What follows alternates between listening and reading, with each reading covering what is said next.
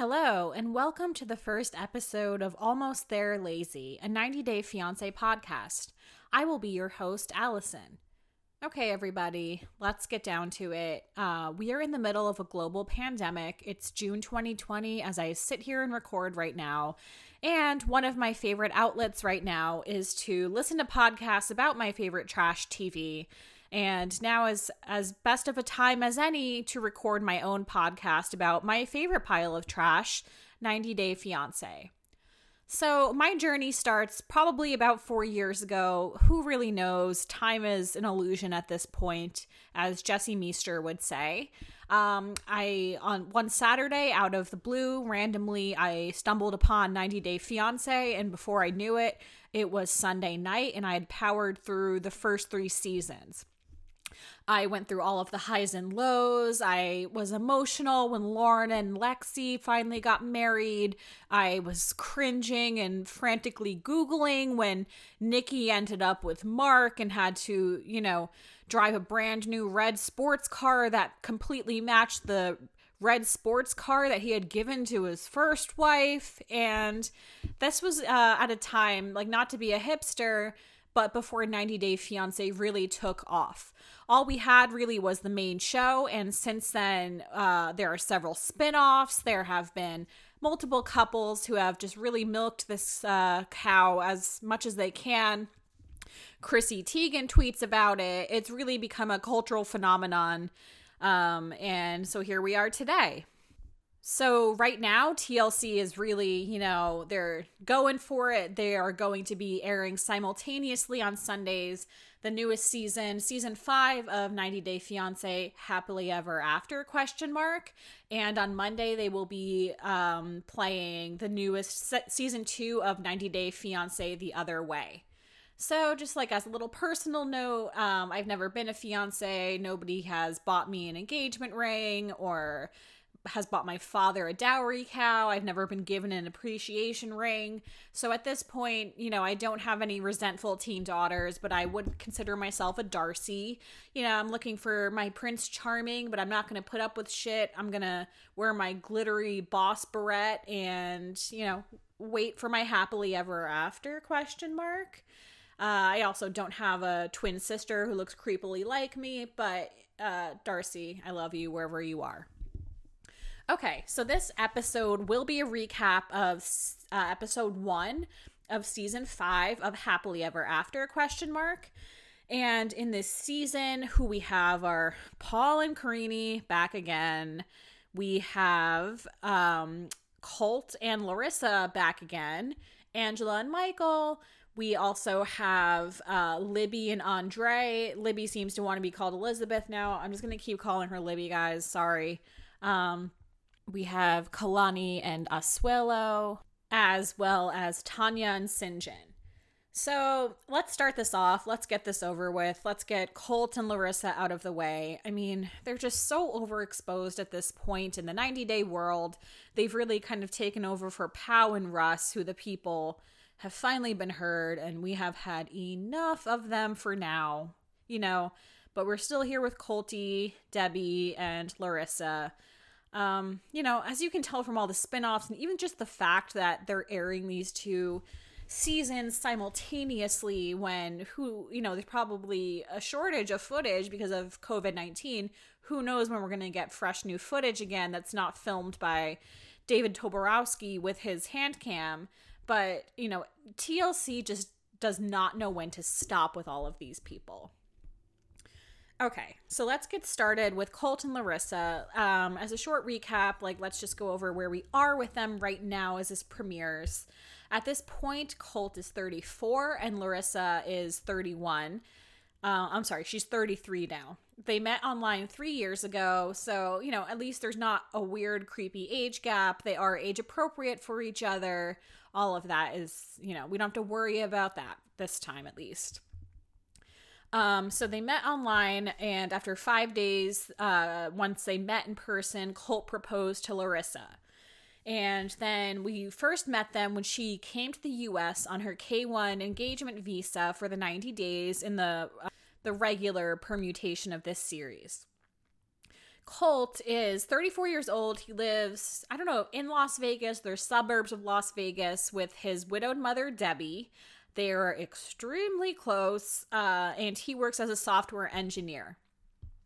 And it seems, as far as we can tell, he's probably the primary breadwinner there, that kind of situation, which is not so weird. I don't have any problem with someone supporting their older parent if they can work and their parent, is older the way Debbie is. But, as we have seen before, Colt and Debbie are abnormally close. Not in like a Bates Motel way, but, she's extremely involved in Colty's life. So, 4 days before their scheduled wedding, Larissa got arrested for a domestic incident. But after, she got bailed out of jail, all of that, they got married anyway. Surprise, surprise, it was still not a fairy tale ending for the two of them. He continued to spar with Debbie, who didn't appreciate the way that she was being treated in her own household. Larissa famously said, "Who is against the queen shall die." So that just puts you where we were with them. While they were married as well, Larissa started on her journey of getting a fuck ton of cosmetic work done by American doctors to turn her into the woman she is today. And finally, as the cameras rolled, Colt chugged some Jack Daniels straight out of the bottle, kind of reminiscent of Tanya's mother, as we'll probably see later this season. And he told Larissa he wanted to divorce her.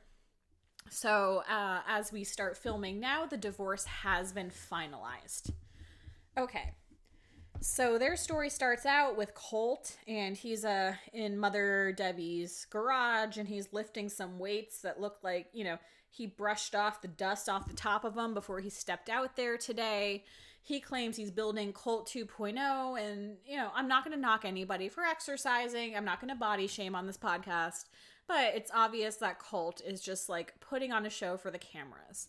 Because Colt, as we will talk about further on, he just, likes to be humiliated, right? And he likes to be part of the joke to a certain extent, which is probably why TLC keeps calling him up and putting a camera in front of his face. He knows what it looks like as him as a nerd lifting these weights in Mother Debbie's garage, right? Okay. So then Debbie comes out and they start their inorganic chat, and they're talking about how today would have been Colt and Larissa's first anniversary or something close to it.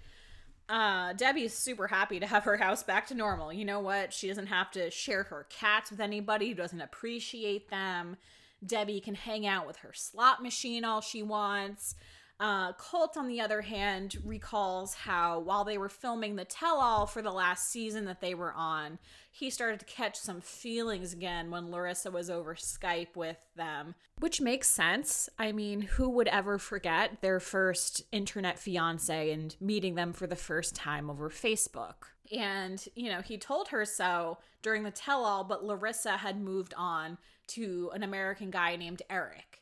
And so now, because she loves somebody else, Colt, the typical gaslighter and nice guy, tells us that any love he ever had for Larissa is dead now. So here we are with Colt lifting these weights and among these storage boxes, which kind of look like a scene out of Hoarders, but who knows? Who knows what they're storing in those boxes? I actually don't want to know, okay? And Colt tells his mother Debbie, that he would love to start dating again.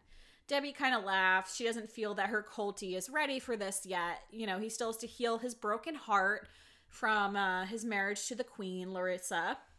And, he probably has better things to focus on, like buying some more American Girl doll clothes for those kitty cats, right? Colt then gets a ping on his cell phone. This is an episode full of ominous cell phone pings. He looks kind of coquettishly at Mother Debbie and goes back into the house. And then evidence number 2 of Colt loving to be humiliated. We get a completely nauseating and completely unnecessary shot of Colt in the shower. It's all steamed up, that glass door, and we get to see him from about the floater ribs up. And then we get to see his tootsies stepping onto that bath mat. Ugh. TLC, why do you do this to me? I don't watch Dr. Pimple Popper for a reason. I don't need to see Colty taking a shower, okay? And as it was kind of implied in the garage, Colt is up to something. It turns out that he has met a new woman. She is 26 years old, beautiful. We see a picture of her. Her name is Jess. She has red hair. Colt really likes that she has glasses. And she lives in Chicago. Colt went out there once before and met her, and he is about to go see her again. However, she's Brazilian. So there is our main conflict with Colt. He is going to be dating another Brazilian woman. What could go wrong? Next scene, we get to find out what Larissa is up to. So the TLC cameras, Larissa does have a good sense of humor about her. I don't think she would hate this. Our first shot of Larissa for this season is a close zoom on a sign that says urinals. Larissa is dressed in a long sleeve jumpsuit. She's wearing a mask, which, you know, back in 2019, not just everybody was wearing a mask, and she's cleaning some toilets. She's walking around kind of comically standing 20 feet away from bathroom stalls going, "Oh, I hate everything with poopy," kind of spraying it into the air instead of actually cleaning it. And it turns out that Larissa is just finishing up her community service hours for one of the 3 domestic violence arrests she had when she was with Colty. Good for her. She is finishing up those hours. She's trying to, I think her plot is that she wants to turn over a new leaf and earn a green card in the US on her own terms. She tells us she's now been in the US for 1.5 years, but she's still afraid of being deported. So, like I said, she has been arrested 3 times for domestic violence against Colty, but she has not yet been charged. However, her case is still open and she still has to appear in court. And she is hoping that she can get everything downgraded to a disorderly conduct charge so that it doesn't affect her immigration status and everything she's trying to do with her immigration. So she's trying to do all the right things. She's finishing up her community service hours, doing all of that. You know, it doesn't make up for being a domestic abuser, but, you know, she is working hard. She's not just sitting on her hands doing nothing. Yeah. So at this point, I have to say, like, Larissa does look pretty good. She's kind of teetering on a Barbie doll look status. She has lost a lot of weight. She's gotten a decent amount of plastic surgery down that she, you know, openly goes through the list of it. She's gotten some new lippies. She's gotten her nose. She's gotten new butty. And she looks good. I mean, she looks older than 33, but she looks pretty and she's happy with herself. Something else I noticed is in her talking heads, her confessionals, whatever you want to call them, they have her sitting in like a short dress with her legs propped up, and she just looks so uncomfortable. And I know Anfisa has said, when people asked, why do you have to sit like that? Like, the producers make them sit like that when they do their talking heads. And I don't know why, because Larissa especially, I don't know how tall she is, but there's just something about her demeanor. I'm like, can this poor woman just like sit there like a normal human being? Like, I don't know what TLC is getting at. Like, you never made Kate Gosselin do that when she was sitting with John on their misery couch in the basement. So why do they keep persisting in this with 90 Day Fiancé? I don't know. So then we get we get a scene with Larissa in the pool with 2 American friends, which I don't know where she met these women, but they, like I said, they're American.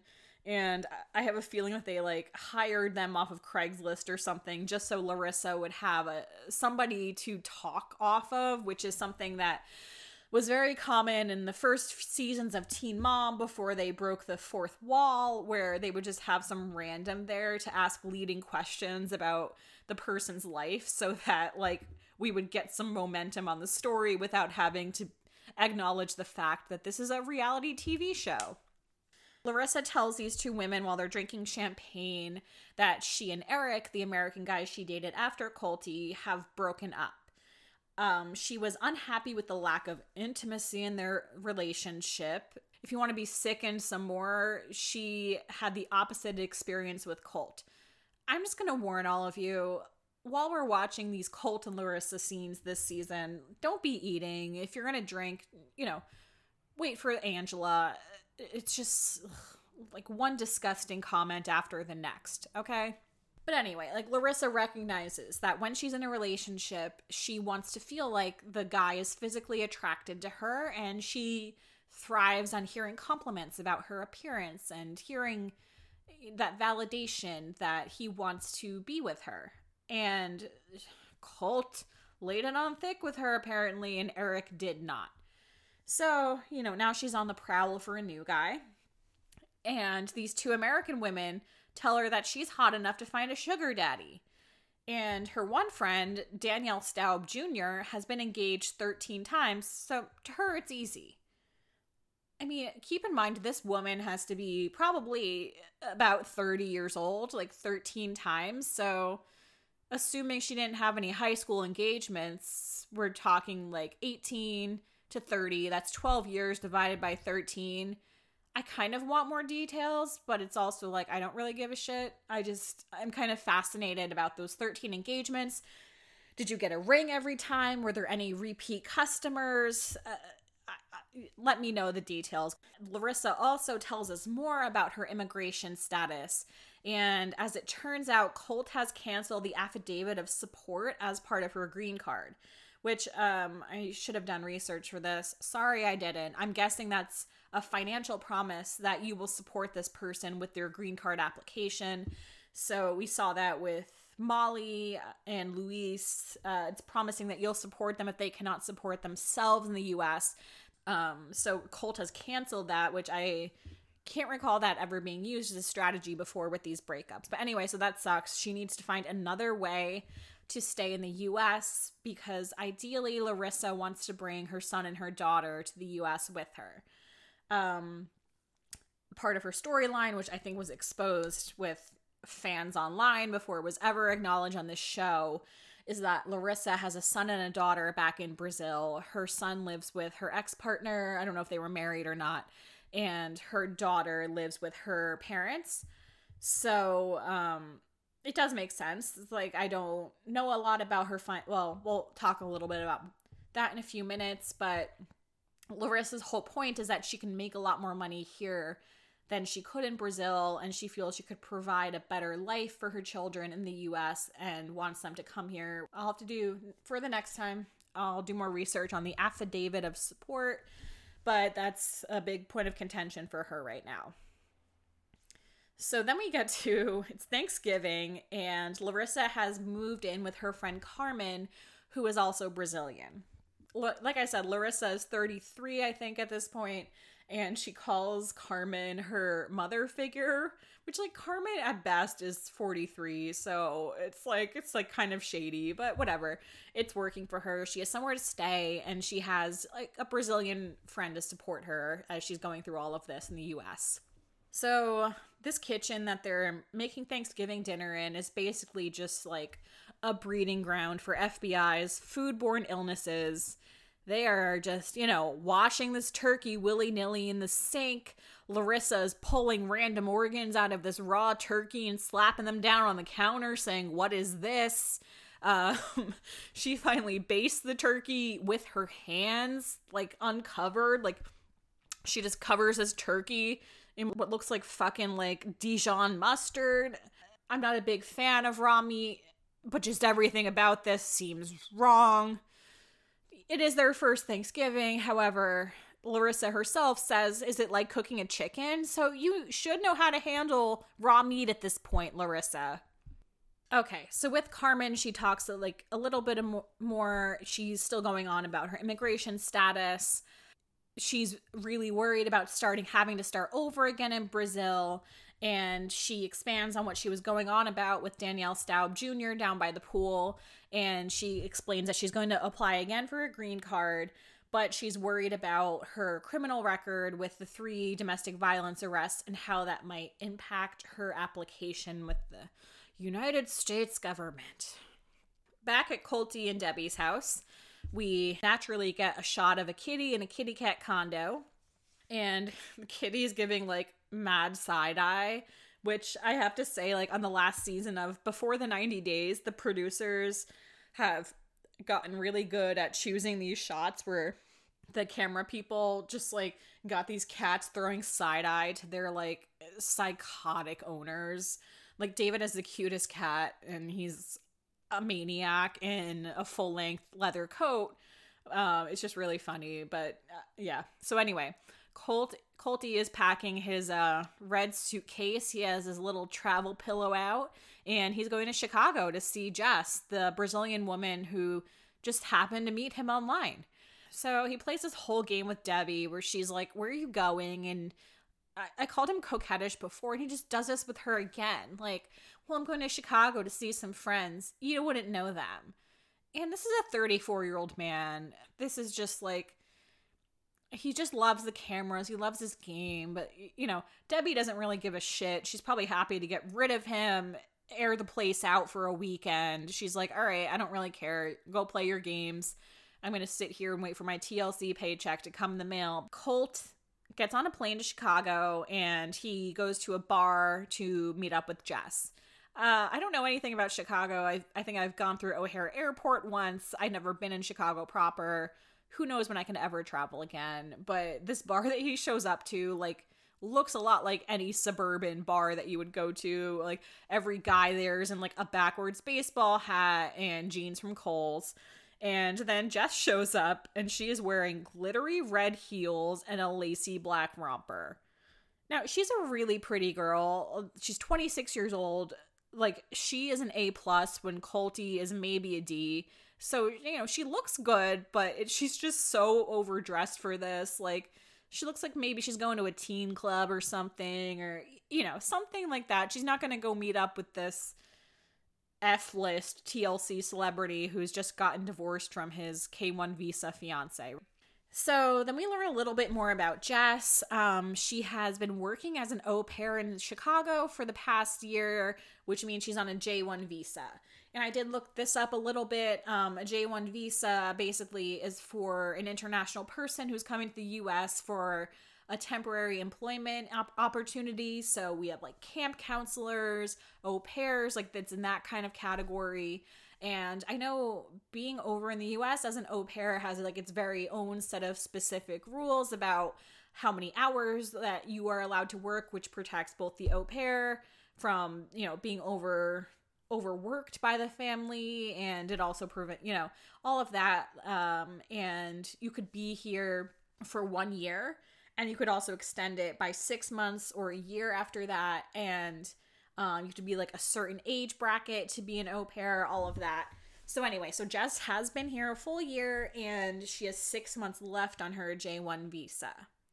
So, like, let's think about this. Like, according to Colt, she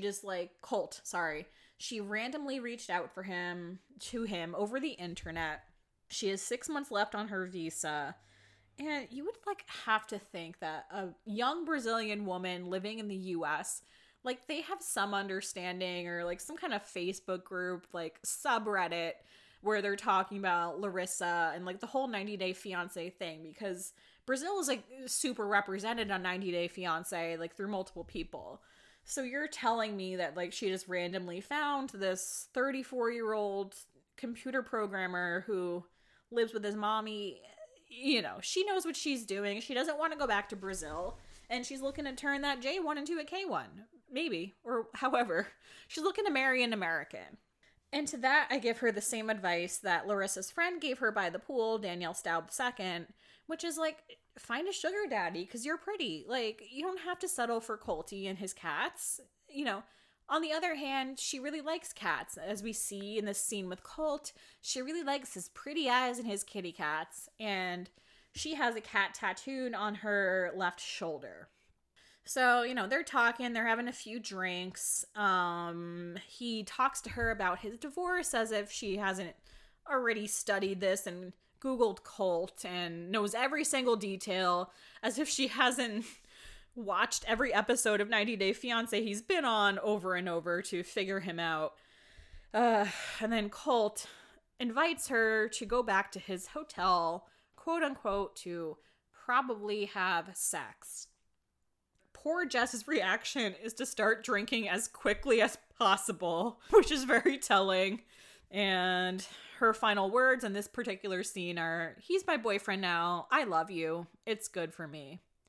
So then we're back to Larissa back in Las Vegas, and she's in a coffee shop talking to her father back in Brazil over FaceTime, no headphones on, in the middle of the coffee shop as people eat and drink around her, which, like, the worst thing ever. I work from home even before COVID-19. The worst thing is men, because it's always men, who take business calls in the middle of a coffee shop when other people are working. That being said, you can tell because nobody in this scene has their face blurred out. Everyone has signed a waiver and they're just like pretending to talk. So I can't hate on her for this. But anyway, Larissa explains to her father that she needs $5,000 in order to proceed with her own green card application. She feels bad asking, but she's like, hey, if my dad will give me the money, I may as well ask. Which, kind of wild. But anyway, it doesn't seem like a weird request because her father doesn't seem like taken aback by this. And he's like, okay, I can send you half of that now and I'll send half later. Does that sound good? So there's that, which like kind of also makes me wonder, because I did agree with her point that she can make more money and have a better life overall in the US, but it sounds like her father at least is pretty well off. So, you know, and anyway, she promises that once she could start working again, which she would need the green card to be working, she will start to pay him back. Which probably just means, like, once she gets her TLC check for this newest season, she can help pay her father back that $5,000, because, I mean, hopefully they're at least making that. All right, then to wrap this up, we have this disgusting Uber ride with Colt and Jess back to his hotel to, quote-unquote, again, probably have sex. And so, yeah, they're in the back of this Uber. The poor driver probably has, like, a window cracked, trying to breathe some fresh air to not fucking vomit all over her shirt, because they're, like, kissing up on each other in the back seat. He has his, like, hand on her knee like a 16-year-old boy. It's just a lot. As, you know, he's trying to get the romance going as they're going back to his hotel. Naturally, Colt starts talking about his mother, Debbie. And he explains why he hasn't talked to his mother about Jess yet, about how his mother wouldn't be too pleased to see Colty with another Brazilian woman. That, you know, this is finally an actual valid point. He wants to keep his mother out of his business this time. So, yeah, they pull up to the hotel, still romantically talking about Debbie, and that is where we leave Colt and Larissa for this week. All right, let's move on to Kalani and Asuelo. As we pick up their story now, Kalani is 31 years old and Asuelo is 24. I think they met about 3 years ago. So Kalani, her father is from Samoa, and I'm not sure if her mother is. I kind of remember that she wasn't, but anyway. So Kalani went to Samoa for 2 weeks, I think more or less by herself. Like, she was staying in a resort, and she met Asuelo. According to Kalani, she was a virgin when she met Asuelo, but after 28 years, she decided this is the one, and she lost her virginity to Asuelo, and the next thing she knew, she was pregnant. So she came back from that vacation, and after she gave birth to her first son, Oliver, Asuelo showed up on his K-1 visa as her fiance. They met up in LAX because last season they were like staying in some Airbnb situation out in California, and he famously performed some traditional Samoan dance for her barefoot at baggage at LAX. Ugh, disgusting. So, in their first season of 90 Day Fiancé, he clashed a lot with her father. Kalani's dad is like the scariest. He's like so tough. Like, he's like a kind of typical Samoan guy that you would picture. He has like a long braided beard. He's like really big and like very self-assured. And so he clashed a lot with Asuelo because he didn't want to see his daughter with like a typical quote unquote Samoan guy, as he was saying. Asuelo also clashed a lot with her sister Kalini, who just wanted, her sister to be with quote unquote worthwhile guy, all of that. Right? So that was like their story last time. Just last time when she went on her trip to Samoa, the next thing she knew, again, she was pregnant again. So they got married, Asuelo cried, and now we are at a point when she has 2 kids under 2. She has a 2-year-old boy named Oliver and a 6-month-old boy named Kennedy. We see Asuelo, Asuelo is like a giant little child, and like the icing on the cake is he is giving out samples of frozen yogurt at some kind of shop. They now live in Washington, Utah, which I looked up. It's very close to St. George. It's in southern Utah. St. George has a pretty popular marathon every year when it's, good times and we're not afraid to be running in packs of people.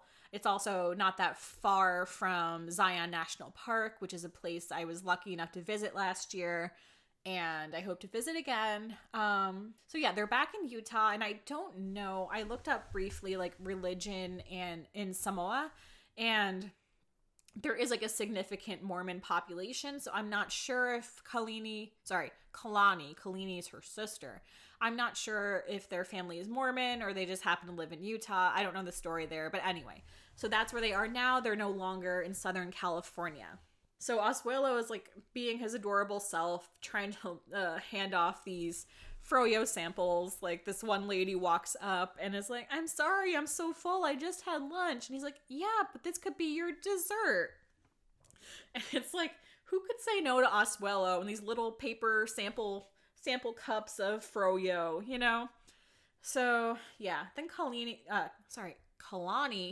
pulls up and she's just like as beautiful as ever. She has that long, gorgeous hair. She's just so pretty. Like she looks exactly the same as last season.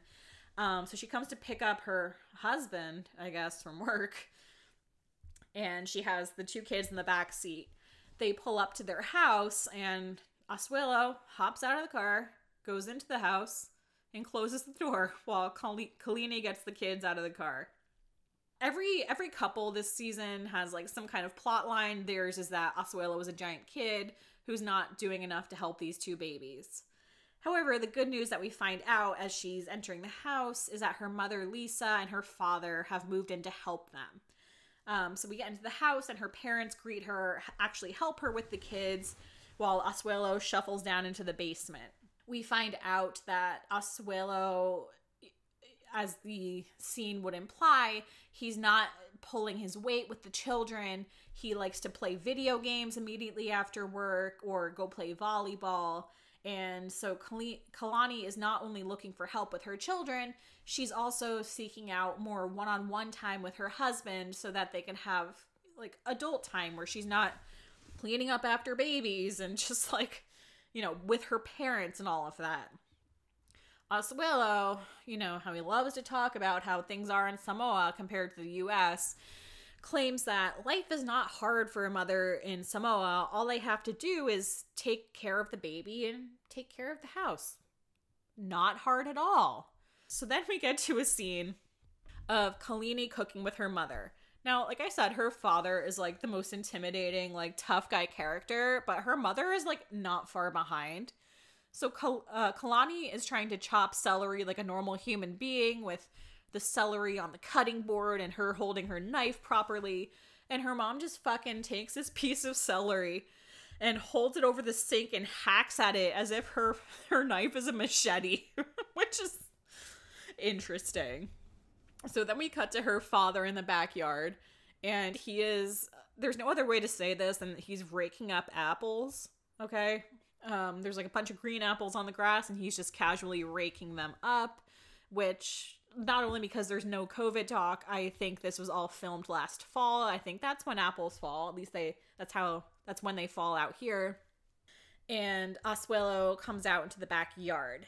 Now, like, part of Asuelo's thing is he does understand English and he does speak English, but he still has a significant language barrier. So he, he has trouble communicating in English as fully as he would want to with his own wife, which I'm not sure if Kalani speaks Samoan at all. We don't see it on the show. from what I see with a lot of these couples, I think even when the English-speaking partner does speak the other language, TLC prefers for everybody to be speaking English rather than using translation. However, like, you can see Asuelo does struggle when he's speaking English, which is, like, very common with adults who are using a second language. However, Kalani's father can speak Samoan, so they start talking to each other about the situation.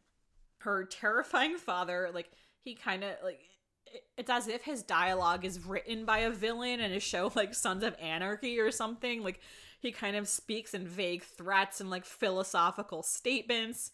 So he orders Asuelo to pick up a shovel to help him with these apples he's raking off the lawn. And they start talking about how Kalani is feeling the situation, and he wants Asuelo to find a better job because handing out frozen yogurt samples is a job that's great for a teenage boy, but not for a father of two, a husband, you know. And he says to Asuelo, don't you want your kids to have a better life than their father did? Like I said, I don't know anything. I don't know about life in Samoa, but I would think there is far more opportunity in the United States just by, like, location alone. Like, Samoa is isolated in the middle of the Pacific Ocean.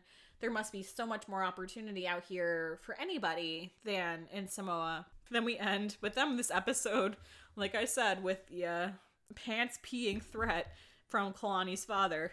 If I get concerned, you're going to have a problem. Okay, now we get to our third couple of the night. We have Libby and Andre, who are living in Tampa, Florida. Libby is the American in this situation. She is 29 years old, and Andre is 33, I think.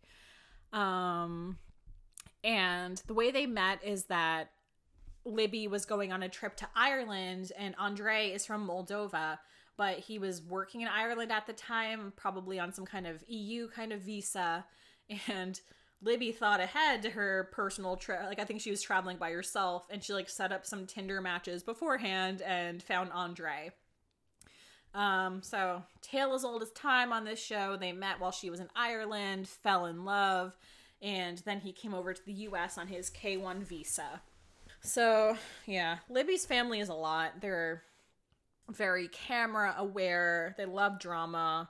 She has, like, I don't know how many sisters, but they all love to throw shade at Andre. Her dad, I mean, to her dad's credit, he's like some kind of property owner.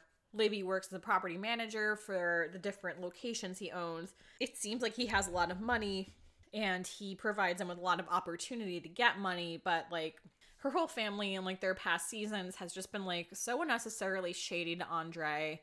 The thing they love to do is to frame him as, like, this chauvinist who wants women to be barefoot and pregnant in the kitchen, which I don't think is, like, really fair or accurate. Part of Andre's thing is he's Eastern European, and, like, I think he's funny. Like, he has a sense of humor, and, like, but it's a very, like, Eastern, like, dry humor, like, very sarcastic humor, and I think that, like, her family likes to play on that to make him look like a bigger villain than he is. Does he say sexist shit that drives me crazy sometimes? Like, absolutely, but he's not nearly the villain that even, like, editing for commercials makes him out to be. Okay, so they got married in their first season of 90 Day Fiancé, and within 6 months, Libby was pregnant. So to go back on what I was, like, hinting on, like, they don't really work. Especially now, like, Libby is employed by the grace of her own father. Andre was working, but he's, like, not at this point, which we'll get into. Because they don't really break the fourth wall on this show, I think at this point, Andre is like, TLC is going to come in and hand us a check for just, like, living our lives on TV. Like, why am I going to lift a finger? But they can't say that. They don't even say that on, like, Teen Mom, where they have broken the fourth wall, but I think it is a thing for them. So anyway, she had their baby, Eleanor, and the only time that Andre's family has visited was when Eleanor was born. His father was able to come over and be there for the birth, which is, like, really nice. And at that time, Andre promised that they would have a second wedding with his family in Moldova at some future point. So, in This new episode, we cut to Andre, and he's like doing his typical like macho thing. He's handling all these tools and using a drill, and looks like he's mounting a TV. So he's asking the advice of whoever's in there with the room with him, and we pan over, and it's like 16-month-old Eleanor who's laying on the bed, and she's just like so cute. Like, she's so smiley. She has that like fuzzy little baby hair, and he updates us a little bit. Libby is back working for her father, and Andre is working as a stay-at-home dad right now. And so now they are getting ready because it's Libby's dad's birthday. They're going to have a birthday. They're about to go to a birthday party at her father's house. Libby gets dressed up in like a tight purple skirt and a sheer black top. She's like going full glitz on the makeup, which like, I don't know. Like, for my dad's birthday, we like drink beers on the deck and grill food. So can't relate, but her family is so extra that I'm not surprised. And yeah, so they get into their big white truck, which looks brand new, and they head off to the party. It looks like they live in like a nice little neighborhood.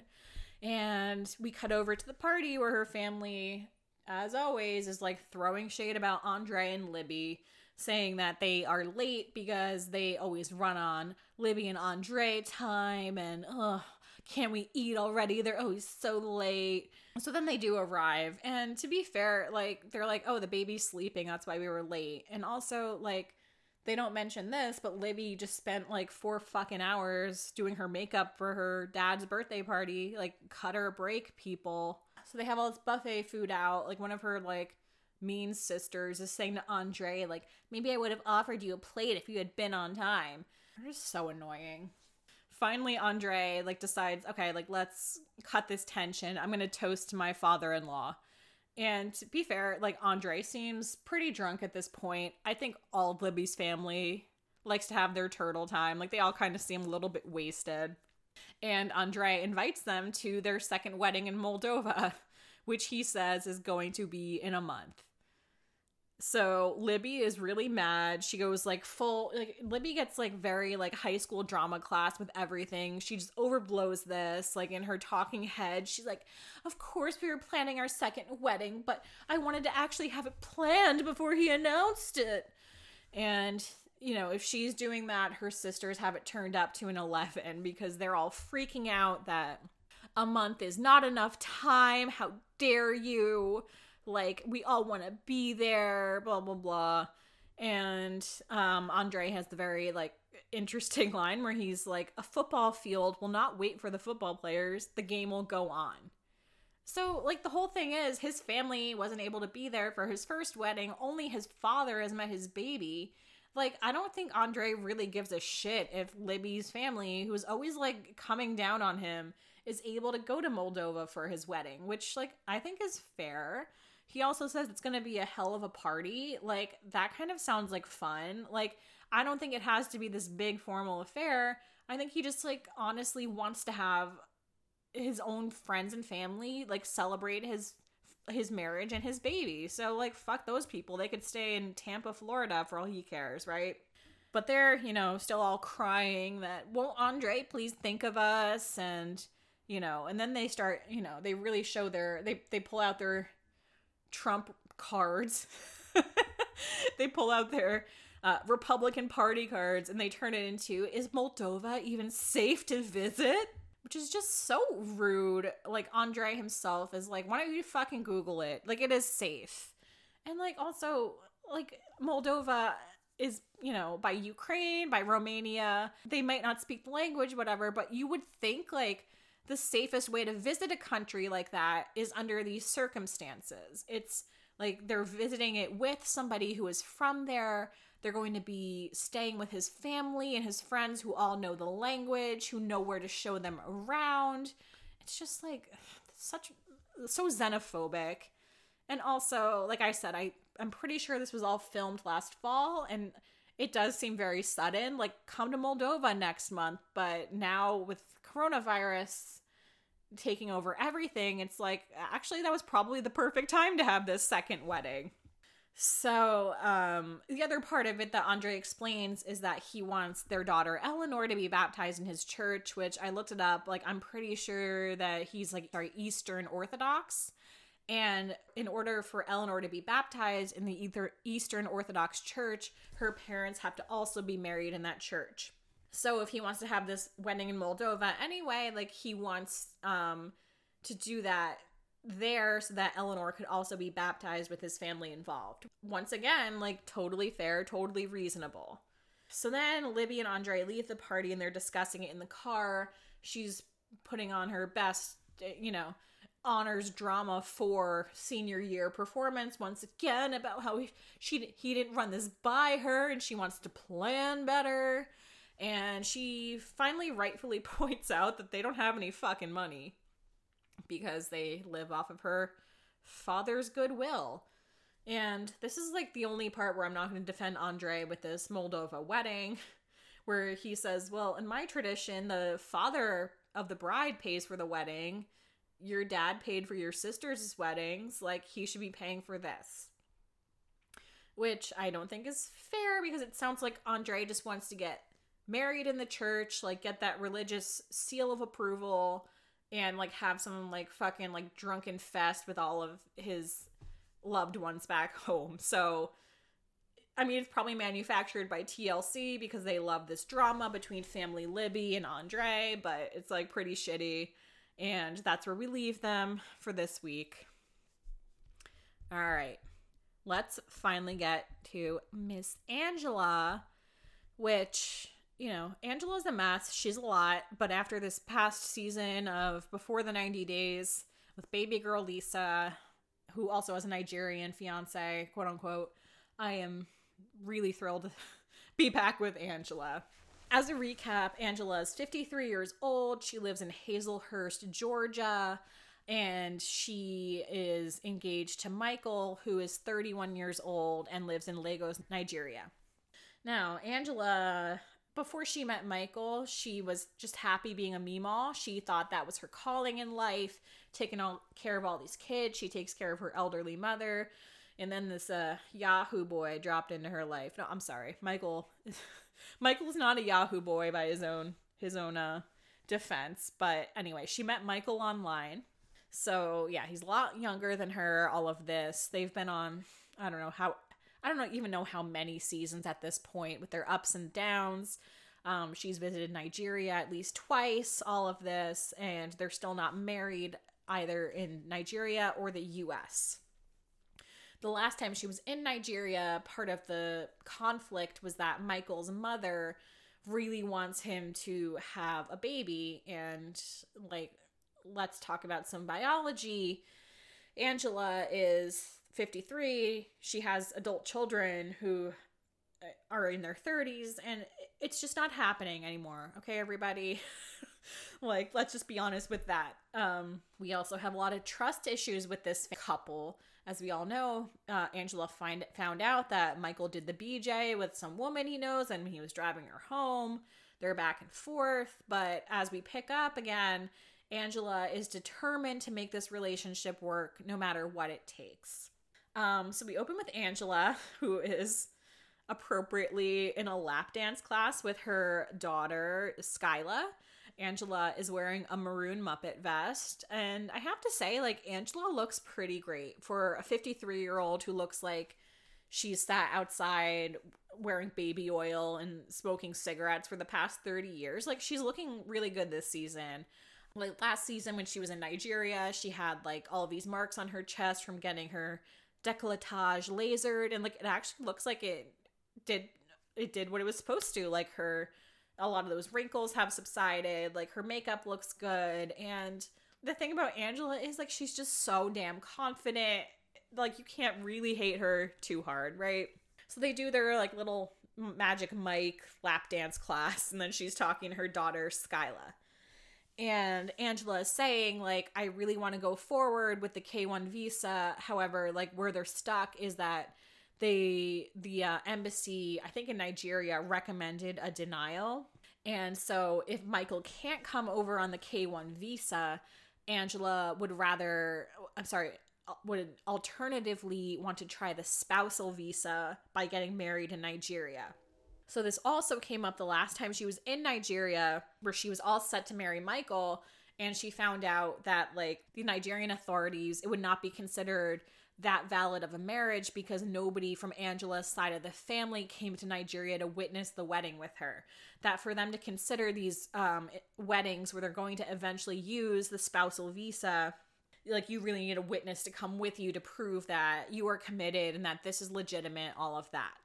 So she's talking to Skyla, who, by the way, is the daughter who's not in jail, which I'm not going to get into now. Just Google it. As Andre would say, Google it.